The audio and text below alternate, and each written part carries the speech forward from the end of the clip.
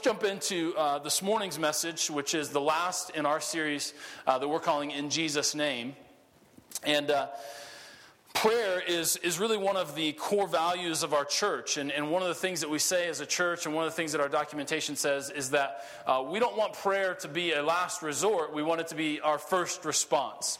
That is to say that a lot of times when we face challenges and difficulties, or when just life happens, we try a lot of other things first. We try to meet the need with our own resources, perhaps with some resources of friends or loved ones that could come alongside of us. And when maybe those resources fall short and there's nothing else, then sometimes we say, all that we can do now is pray.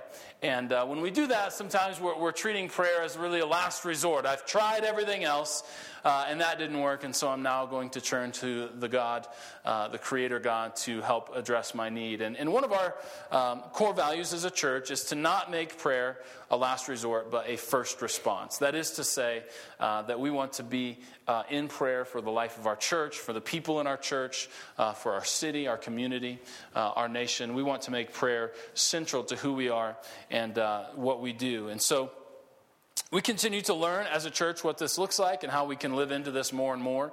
But that's something that we're definitely trying to do. And what I want to do this morning is I want to start with some facts or some quotes about prayer. I thought this might be helpful to you as we kind of look at, as we're looking at prayer and what we can do. I thought it might be helpful to hear from some great communicators on kind of one-liners that they've said about prayer as we jump into this morning. But and then we'll kind of review and get reoriented and see what we can do. So I'm waiting for my technology to connect so that I can make that happen. So actually, Justin, you just want to run it for me? All right. Technology is wonderful when it works. When it doesn't, that's too bad. That's actually the last slide, so let's go to the first slide in the show. All right. So here's Adam Clark. He's a great theologian and author. He says prayer requires more of the heart than the tongue. That's pretty good. Realizing that prayer is something that comes from the deepest parts of us, not just words that we say, that it's really about a matter of the heart more than it is the tongue. Okay, next one.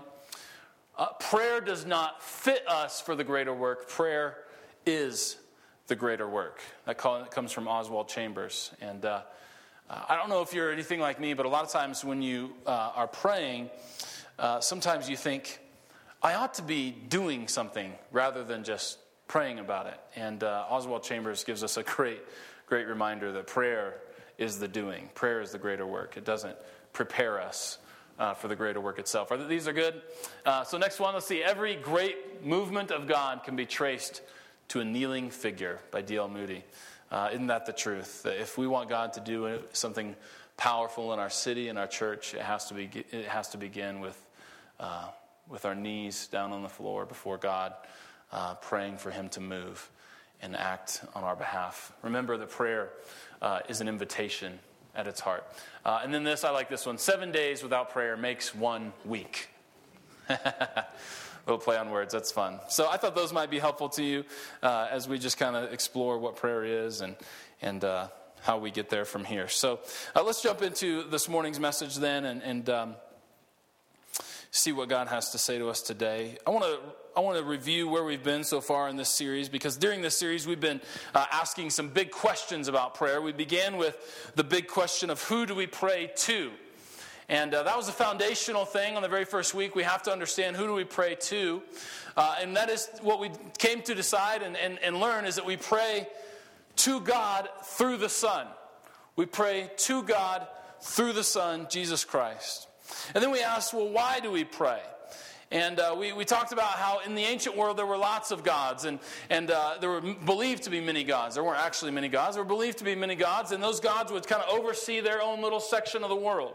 And in order to have that God show His favor on you, you've had to first impress that God. And so you would pray to impress. You would stack up all kinds of fancy words. You would pray a long time, not as a expression of your heart and the condition of your heart, but only to impress the God that you were trying to get his or her attention. And then you had to inform that God and say, here's what's going on. But we realized that we don't have to impress the God that is revealed to us in Jesus Christ, and we don't have to earn his favor because he's already shown us his favor in that Jesus died for us, that while we were still sinners, the Bible says, Christ died for us. He has already shown his richest favor on us. And then we certainly don't need to pray to inform God, because there's nothing that we could say that God is not already aware of. And what we learned then is the reason why we pray is we pray to invite God to work in our lives. That prayer at its core is an invitation. It's an opening up of ourselves, saying, God, would you work in my life? Would you move in this situation? And then last week we addressed the very difficult question of what do we pray for? What do we pray for? And, we are often tempted to just pray that our situation will change. But what we learned last week as we looked at the broad scope of prayers in the New Testament is that the New Testament seems much more concerned with connecting us to God rather than changing our circumstances. That the prayers that we find in the Bible, in the New Testament, are much more focused on connecting us to God than changing our circumstances. And I challenged us that when we pray, it's really not about the what. It's not about our circumstance, our situation, or the challenge that is before us immediately, but rather it is about the who. That prayer is foundational to prayer is relationship, and prayer connects us to the who. And so that's where we've been so far. What I want to do today is I want to ask the question, how do we pray? How do we pray? Because so far, the answer to these kind of big questions that we've gone over through this series, these are really good sort of philosophical ideas about prayer. But how do we begin to put them into practice? How do we move our prayer life from being sort of stagnant or lifeless to dynamic and full of life? And how do we get to the point that we've always wanted to be? Because every Christian I know and every Christian I've ever met says, I need to pray more. I should pray more. I ought to pray more. My prayer life isn't where I want it to be. And I want to help give you some very practical tips this morning on how to move a little bit closer to where you feel like you need to be in terms of prayer. And so that's what we're going to do this morning is ask the question, how do we pray? And once again, we're going to be looking for answers from the Bible and looking at prayers of the Bible. And the first thing that the Bible has to teach us is that there ought to be a particular time that we pray. There ought to be a particular time that we pray. That's the first one. And so let's look at, we're going to look at a number of scriptures. We're not going to have any of them on the screen because we're going to be all over. But I want you to kind of consider 1 Thessalonians chapter 5, beginning with verse 15. Actually, beginning with verse 16, then into 17, thinking about that there's a particular time that we should pray. 1 Thessalonians chapter 5, verse 16 and 17 says, "Rejoice always and pray continually." I kind of set you up for failure there, didn't I? There's a particular time that you ought to pray, and the Bible says always. And some of you are like, "Preacher, that's not helpful because that's not very. That doesn't help me. That sets me up for failure." The Greek word here for pray continually means without interruption. Without interruption. So Paul's instructions to the church in Thessalonica is to pray without interruption. And so is he calling us then to go to a room in our house, close the door, and live our lives on our knees praying, which means none of you should be here in church today. You should be praying. Is that what Paul is telling us to do? Absolutely not. Absolutely not. What he's calling us to do is to have this attitude of prayer, where we are in consistent and constant communication with our Creator. That even in our going, even in our responsibility, even in our lives of work and play and church and all of these things that we do, even in those moments, we can be communing with the God of the universe. That we are to pray continually, that we are to look to God, communicate with God without interruption throughout the day. And yet, we do see very specifically from the life of Jesus that there is a particular time that we are to pray. And I'm setting you up a little bit. But Mark chapter 1 says, very early in the morning, while it was still dark, Jesus got up, he left the house, and he went off to a solitary place where he prayed. Luke chapter 4, verse 42 says, at daybreak, Jesus went out to a solitary place. It's very early in the morning. It's at daybreak. And if you read the Gospels, you see example after example after example of when Jesus, early in the morning, when he went off, he withdrew, he went to a solitary place. But it's usually very early in the morning. And so these are just two examples of the times when Jesus goes out to pray in the morning. And so we have this we have this instruction, pray continually. And yet, at the same time, when we look at the life of Jesus, we see that Jesus had a habit of going to prayer in the morning. And so, the very practical tip that I want to share with you today, first of all, is that to give your prayer life a boost is to find a consistent time to pray. That's half the battle. If you can find a habitual pattern of a time of day where you commune with the Lord in dedicated time of prayer, then if you can just get that down in your day, then chances are your prayer life will improve almost immediately. Because while we're told to pray continually, Jesus favored a specific time of the day when he went to pray.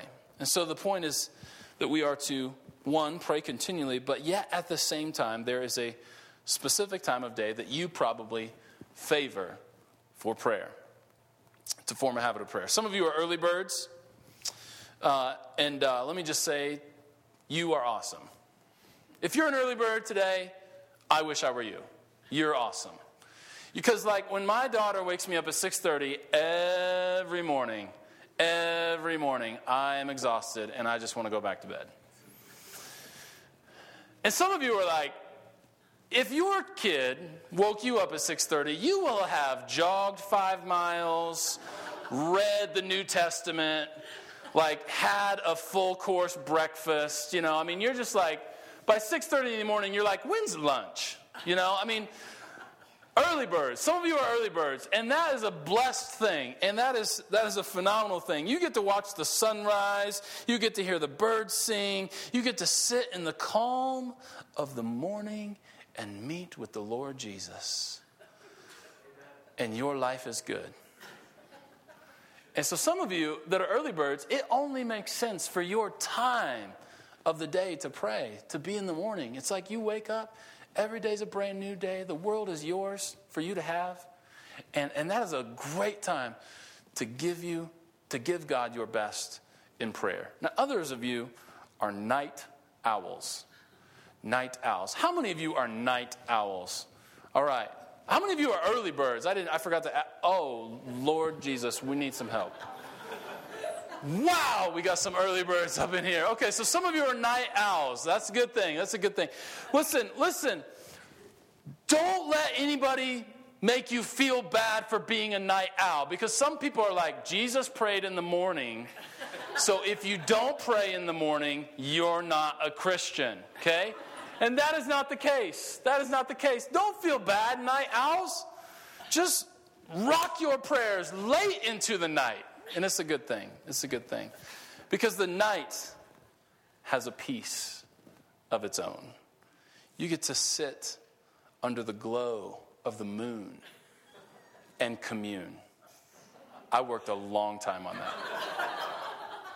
I worked a long time. You sit under the glow of the moon and you commune with the Lord, the creator of the universe. You get to watch the stars come out. I mean, the night has a peace all its own. And so if you're a night owl, it would only make sense for to give God your best time of day and to pray before you go to bed. But I have a confession to make for you. I'm not an early bird, and I am not a night owl. I am a noontime cat. Okay? I got one more noontime cat up here in the front row, the functional first row. Everybody knows the real front row is just padding. It's just space. Anybody else a noontime cat? Yeah, you're like early to bed, late to rise, makes somebody well rested and wise, That's me. I'm like the middle of my day is the best time of day for me. So noontime cats, the sun is bright, the day is warm, the sun is at its peak, and so are you. And instead of rushing off to have a quick lunch, you slow down to meet with God over a vegetarian sandwich and organic pretzels. Right? You give it. So listen, there is a time of day. The Bible says, pray continually. We're in this consistent communication with the Lord. But yet, at the very same time, there is this specific time that we are to go and have a dedicated time of prayer with the Lord. And what's important is not the time, but that you have a time. Did you catch that? What's important is not the time, but that you have a time. And some of you need to just find that time. And some of you feel like you're so busy that you don't need to find a time. You need to make time. But the Bible is clear that if we're going to have a successful prayer life, if we're going to meet with the Lord on a consistent basis, and if we're going to model after the life of Jesus, we need to find whatever time of day that we can give God our best, then make it a habit to give God your best at that time. Early bird, night owl, or noontime cat, whatever you are, make sure that you're giving God your best. Well, this is really hard for couples who want to pray together, because God in His wisdom, God in His sense of humor, always matches an early bird with a night owl. And you're like, it is impossible to find a time of prayer, right? Because the night owl's like, let's pray in the nighttime. And so, okay, let's do it. We're praying. And then the early bird is like, halfway through the prayer, before the amen, they're like, like they just can't stay awake. And here's how it goes. It's like, she's an early bird, you're a night owl. So she gets up in the early morning, and you pull the covers over your head, and you roll over, you groan, and you say, honey, just come back to bed. What are you doing? And then right around 8:30, right around 9 o'clock, when she's like coasting in to go to bed, you're just finally revving up, when you're like, let's watch, like 9 o'clock, you're like, let's watch a movie, let's watch some TV, let's go get half-price shakes at Sonic, let's go for a walk, and she's just like not having it, no. And she's just like, in the morning, you're like, just come back to bed. In the nighttime, she's like, just come to bed. And this can be hard. It can be hard. But it's important to find a time. A time. The second thing, the practical tip, I told you this was going to be real practical today. Real practical. So the first thing is, if you can find a prayer time, then half the battle has already been fought. Where you can just, by habit, go and to meet with the Lord. The second thing, though, is a place, a prayer place. Look at all these examples, not only in the examples that we read already. Luke chapter 4, verse 42, at daybreak, Jesus went to a solitary place. And in Mark chapter 1, 35, very early in the morning while it was still dark, Jesus got up, he left the house, and he went to a solitary place where he prayed. Luke chapter 5, verse 16, yet the news about him spread all the more, so the crowds of people came to hear him and to be healed of their sickness. But Jesus often withdrew to lonely places and where he prayed. Luke chapter 6, the next chapter, same gospel. One of those days, Jesus went out to the mountainside to pray, and he spent the night there praying to God. And the night being the very, very early morning. You know, so we see these habits that Jesus has established in his prayer life, and we can learn a lot from these habits. First, a time, and second, a place. Listen, did you catch the theme? Jesus is either going to a solitary place. It's described as him withdrawing. It's described as a lonely place. He went off to the mountainside. I mean, there's example after example after example in the Gospels of a particular kind of place that Jesus goes to pray. And again, what's important is not the place, because Jesus was traveling around and doing all kinds of ministry. It wasn't like he had one particular spot on his back patio. It wasn't like Jesus had a particular spot by that riverbank or that place on the bank of the lake or anything. He didn't have the same spot, but he always made a habit of going somewhere to pray, to have a prayer place. Let me ask you today, do you have a prayer time? And do you have a prayer place? Again, what's important is not the place in particular. What's important is that Jesus withdrew from the busyness of his life in order to pray. Do you believe that Jesus was a busy guy? I mean, we're like, I wonder how many times we're like, man, I'm so busy. I just don't have time to pray. I just can't pray. I got to get up in the morning, and I got to get the kids to school. I got to get to class. I got to go to work. I got to do all this. And there's no way I could get up an hour earlier to pray. I mean, I got to work out, and then if I were to work out and pray, it's like one or the other, you know? It's like I can't do all these things. I just don't have enough time. I'm too busy. But man, we need to realize that when we look at the gospel, Jesus is a busy guy. I mean, how many times do we hear stories of Jesus performing miracles, and then the way that the Bible talks about it is crowds begin to gather around, and Jesus, there's often, a lot of times we see Jesus like trying to get away from the crowds, right? I mean, he's getting in the boat and he's going across the lake, and then people just follow him on the shore to the other side. I mean, it's like Jesus is a busy guy, and yet he makes a time and he finds a place.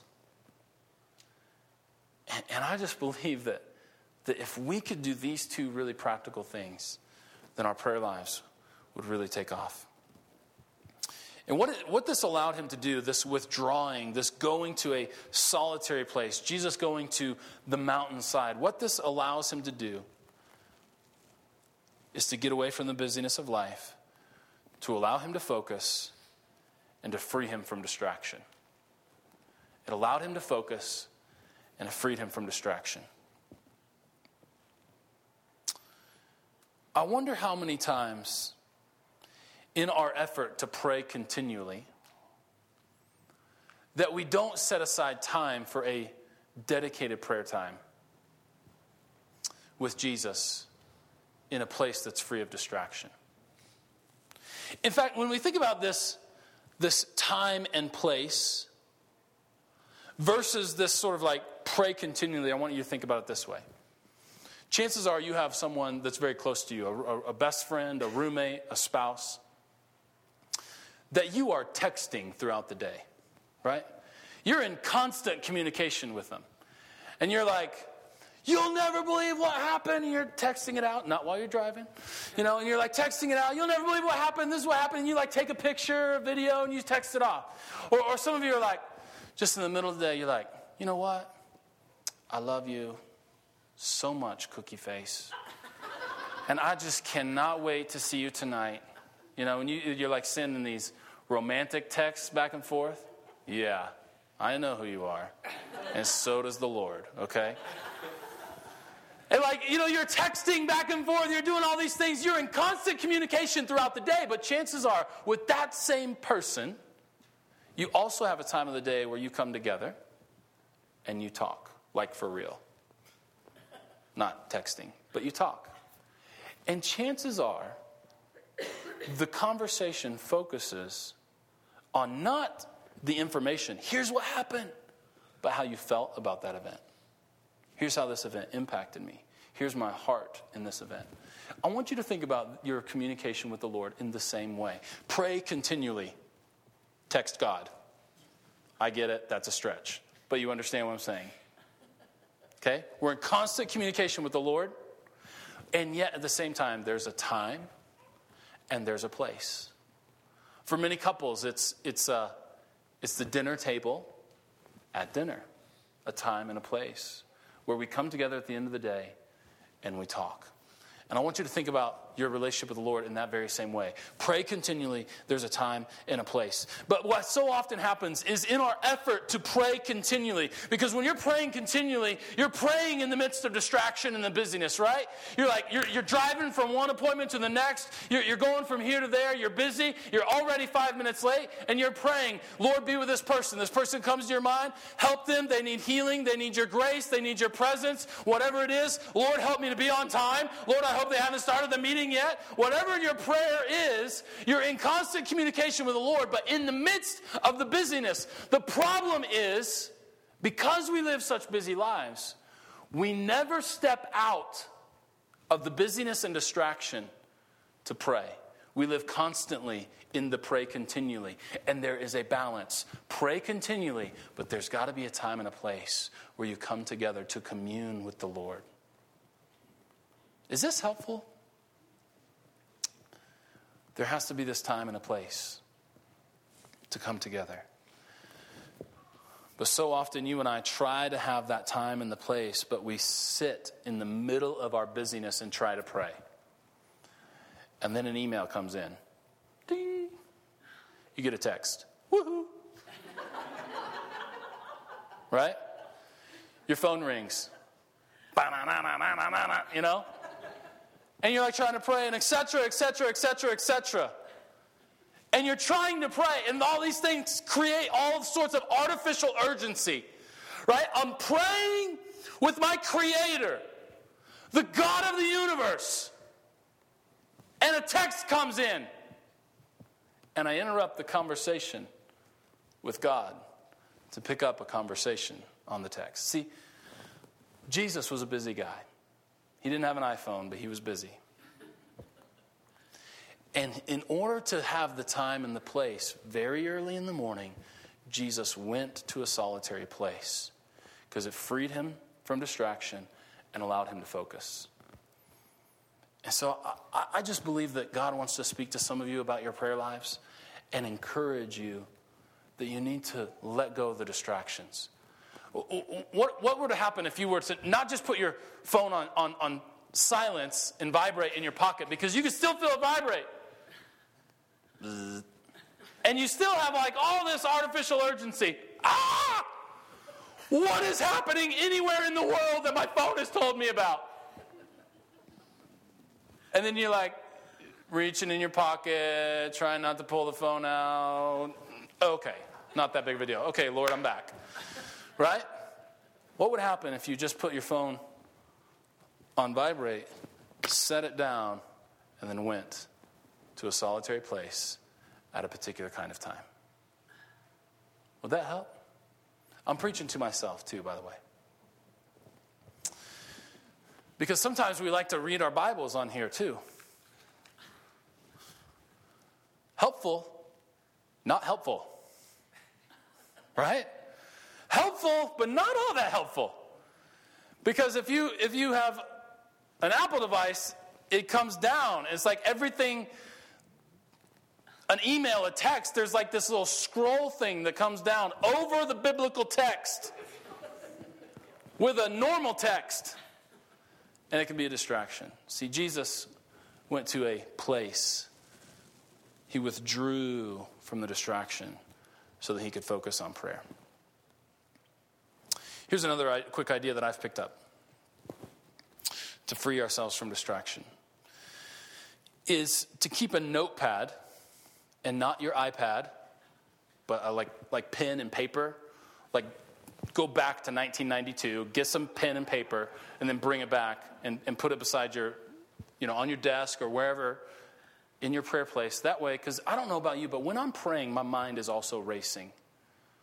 And I'm like, I need to do this thing, or I was supposed to tell that person something, or sometimes I get really good sermon ideas in the middle of prayer, right? And I've got it. And the great thing is to free yourself from distraction is if you see that quick thought, I need to remember that, rather than allowing that to derail you, write it down and then get back to prayer. And that will help you free yourself from distraction, because we live in a world with all kinds of noise. In college, I would usually, my prayer time was around 11 to midnight, right before my donut run at 1 a.m. And so when I was in college, my prayer time was this real late at night, right? I'm a night owl. And then my prayer place was there was a lake on campus, and I would always go to one spot on the shore of that lake late at night and spend my time in prayer. My life doesn't allow me to do that. Number one, I don't live in a neighborhood where there's a lake. Number two, I can't exactly just leave my family at 11 o'clock every night. Number three, I am dead as a doornail asleep at 11 o'clock. I mean, there's just all kinds of things that would not allow that to happen, right? So you have to shift and be dynamic, but find a time and find a place. And then keep that notepad right beside you and write down something that comes into your head. The third thing, and this is the last one, is a prayer posture. A prayer posture. The Bible has a lot to say about the posture of our bodies when we pray. And you probably don't realize that, or you probably maybe have never known that, but check this out. The first posture is that of standing. Standing to pray. Luke chapter 18, verse 13, but the tax collector stood at a distance, and he was not even able to look up to heaven, but he beat his chest and he said, God, have mercy on me, a sinner. So this tax collector is standing and praying and asking for forgiveness and asking God into his life. In Mark chapter 11, it says, and when you stand praying, if you hold anything against anyone, forgive them so that your Father in heaven may forgive you of your sins. Nehemiah chapter 9, verses 2 through 4, those of Israelite descent had separated themselves from all the foreigners. They stood in their places and they confessed their sins and the sins of their ancestors. They stood where they were and they read from the book of the law of the Lord their God for a quarter of the day, and they spent another quarter in confession and worshiping the Lord their God. And standing on the stairs of the Levites were Jeshua and Bani and Kadmiel and all these other characters, and they cried out with loud voices to the Lord their God. Standing is a great posture for prayer. Standing represents honor.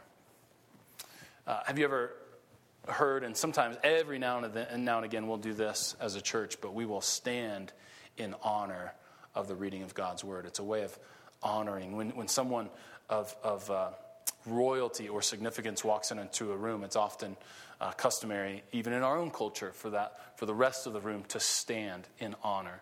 And so when we stand and we pray, we're demonstrating honor to the God that we are praying to. We're praying to God through the Son and demonstrating honor with our posture. The second posture that I want to look at this morning is kneeling. Kneeling is probably the most common prayer posture that we see in Scripture. But just a few examples are this. Acts chapter 7, verse 60. Then he fell to his knees and he cried out, Lord, do not hold this sin against them. And then and when he had said this, he fell asleep. This is Stephen, the very first martyr of the faith, who is being stoned for his faith in Jesus. As he is being stoned, he kneels and he prays, Father, forgive them. Now that sounds really familiar, doesn't it? The same prayer that Jesus prays on the cross. Father, forgive them, for they don't know what they're doing. And right as he said this, Stephen fell asleep, which is a very nice way of saying after that he died. Luke chapter 22. This is Jesus in the Garden of Gethsemane. He withdrew about a stone's throw beyond them, that is the disciples that were with him, and then he knelt down And he prayed. And the prayer that he prays is, Father, Lord God, if there is any other way for you to accomplish what you are purposing to accomplish, may that other way be done. But nevertheless, not my will, but yours, is Jesus' prayer. In the Garden of Gethsemane, just before he is crucified on the cross, he kneels down to pray. In Acts chapter 20 and then again in chapter 21, we see Paul kneeling to pray with members of all the churches that he has gone about, he's ministering to, he's planting these churches. And most often as he leaves, as he's heading to the next church, he's going to visit the next church, he's going to plant the next church, he's moving on in ministry. It is very customary in the book of Acts for Paul to be found kneeling down with the people of the church in prayer. And kneeling represents reverence, while standing represents honor. Kneeling in our posture represents a reverence for who God is. And then the third posture is to lay prostrate. To lay prostrate. Nehemiah chapter 8, verse 6. Ezra praised the Lord, the great God, and all the people lifted their hands, and they responded, Amen, Amen. And then they bowed down and they worshiped the Lord with their faces to the ground. Psalm 138, verse 2, I will bow down toward your holy temple and praise your name for your unfailing love and your faithfulness. 1 Chronicles 29, chapter 20. Then David said to the whole assembly, praise the Lord your God. So they all praised the Lord and the God of their fathers, and they bowed down, prostrating themselves before the Lord, the King. And this posture represents surrender or openness. Surrender or openness to what God wants to do in our lives. Maybe in times of desperation, you have found yourself taking on one of these postures. Maybe in times of prayer and fasting, you have dedicated yourself to kneeling or to laying prostrate before the Lord. But my guess is, if you're anything like me, your most typical posture of prayer is sitting. But you know, the Bible almost never mentions sitting as a posture of prayer.